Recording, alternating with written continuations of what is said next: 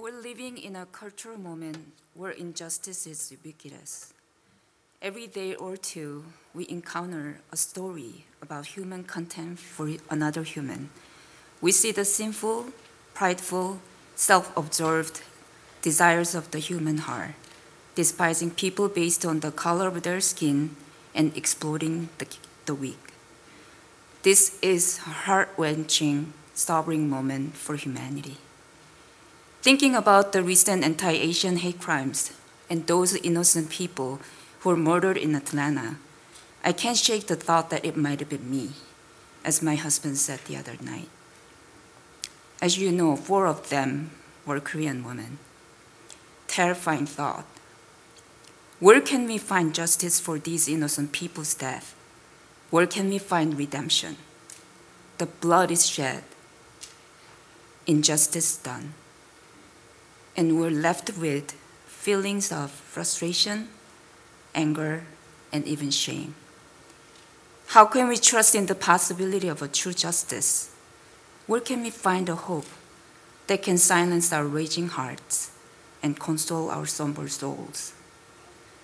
As we think about John's narrative of the Passion of Christ this evening, I hope we can see God's righteous response to the world's injustice and find the justice we desire and the comfort we need in the person and work of Christ at the cross. When we compare John's account to the other Gospels, we notice it is different from the others. First, it is very much centered around how God faithfully kept his costly promise. John intentionally reports the words and actions of the people involved in each sin to show how they fulfill the Old Testament prophecies and reminds the readers repeatedly that all is done according to the scriptures. In verse 28, it says, Jesus held his last breath until he knew all was fulfilled.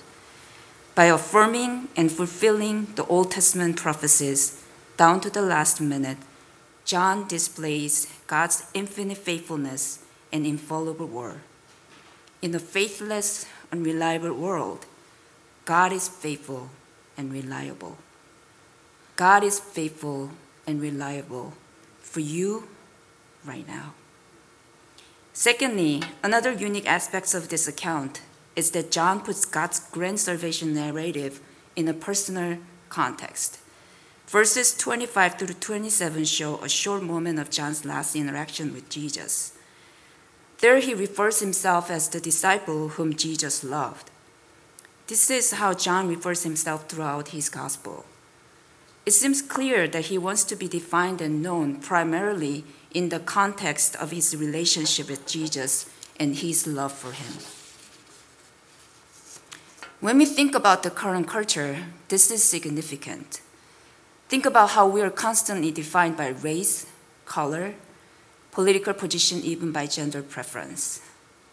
While we cannot be completely from what the culture tells about who we are, yet this kind of labeling cannot capture the whole person. We are not made to be defined as a mere fact. We are made to be known in the context of relationships. We are relational beings. Does this labeling culture only divides us and blinds us from seeing the whole truth?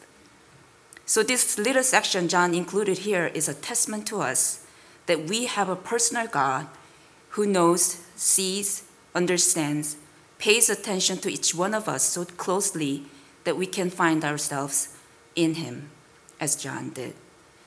In a world which abuses personhood, Jesus affirms each person. Lastly, John's narrative pays much attention to Jesus' commitment to accomplish God's will. We see Jesus endure the horrors of the injustice he was facing moment by moment and how he responded to all the ridicule of those around him. When faced the crowd's self-righteous shouts to crucify him, he remained silent. Though he had opportunities to defend himself before Pilate, he didn't open his mouth. Instead, he let himself be totally unguarded, gave up his divine power and control. Many of the victims in our time are stripped of their dignity and control. Jesus steps directly into their experience. Jesus steps directly into those who were killed unjustly. He humbles himself to be the one abused, dismissed, and murdered unjustly. God crushed his only son to disarm the power of injustice, and Jesus himself be tremendously vulnerable and completely surrendered to God's will to make it all possible. Jesus' commitment brought us life. As I mentioned the current cultural moment in the beginning, our hearts are so heavy and grievous these days. It seems there's no end to humanity's simple desires.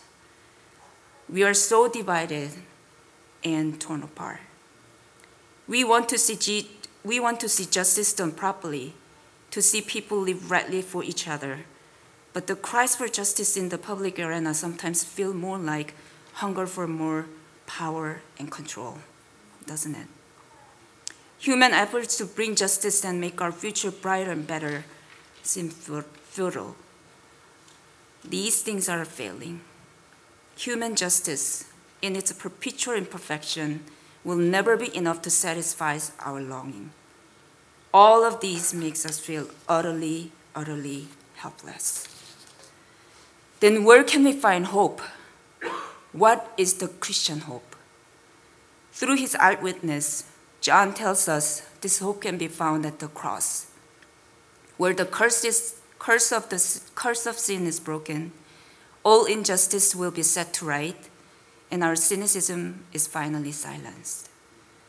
The cross makes us see the world and life in a completely different way, because through the cross, we're given a true hope and life. This cross is the Christian hope. So John is inviting us to come and meet Jesus at the cross, where we can see what a true living means. Despite all the horrors he witnessed, John's narrative is not sorrowful. John keeps his somber mind and says, "He who saw it has borne witness. His testimony is true, and he knows that he is telling the truth, that you also may believe." Here, he's saying that justice is certain, hope is trustworthy, because Jesus is true and trustworthy. And he's inviting us tonight to believe in Jesus' finished work, to meet him personally and see and taste the wonder and beauty of the cross. In those moments when we actually meet this Jesus at the cross, awe and reverence cast all things in a new light and lead us in worship. Brothers and sisters, wouldn't you join me tonight to worship this Jesus, our King and Redeemer? Blessed be to your name, the Father, the Son, and the Holy Spirit. Amen.